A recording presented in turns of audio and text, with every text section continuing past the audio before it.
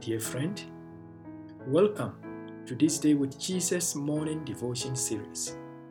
Today's devotion is entitled, Read, Hear, and Take to Heart. The book of Revelation was written between 92 and 94 AD amid the imperial Roman persecution of the church. The book provides comfort and hope to the persecuted church.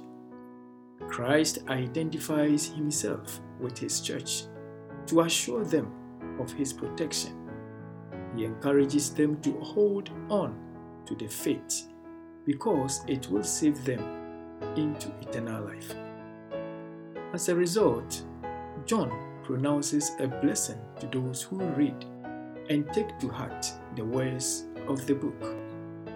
Revelation chapter 1 verse 3 says, Blessed is he who reads and those who hear the words of the prophecy and heed the things which are written in it, for the time is near. This is the first of 7 blessings in the book of Revelation.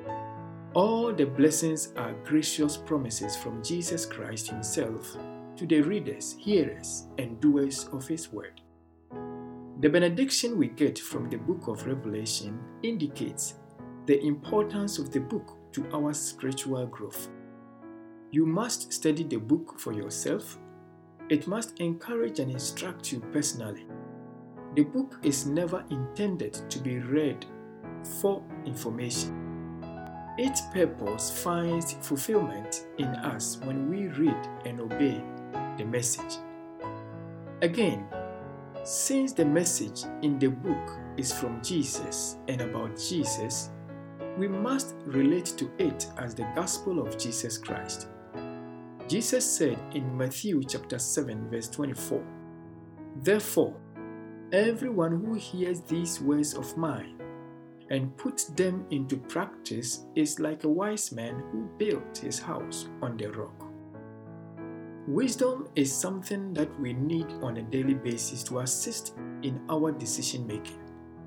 Jesus' teachings impact such wisdom. As we learn to put his word into practice, he promises to bless us, and that's the reason why we should read the book of Revelation. Let us pray. Father in heaven, we read your word occasionally, but it has little impact on our lives. Please help us to gain a better understanding of your word. In Jesus' name we pray.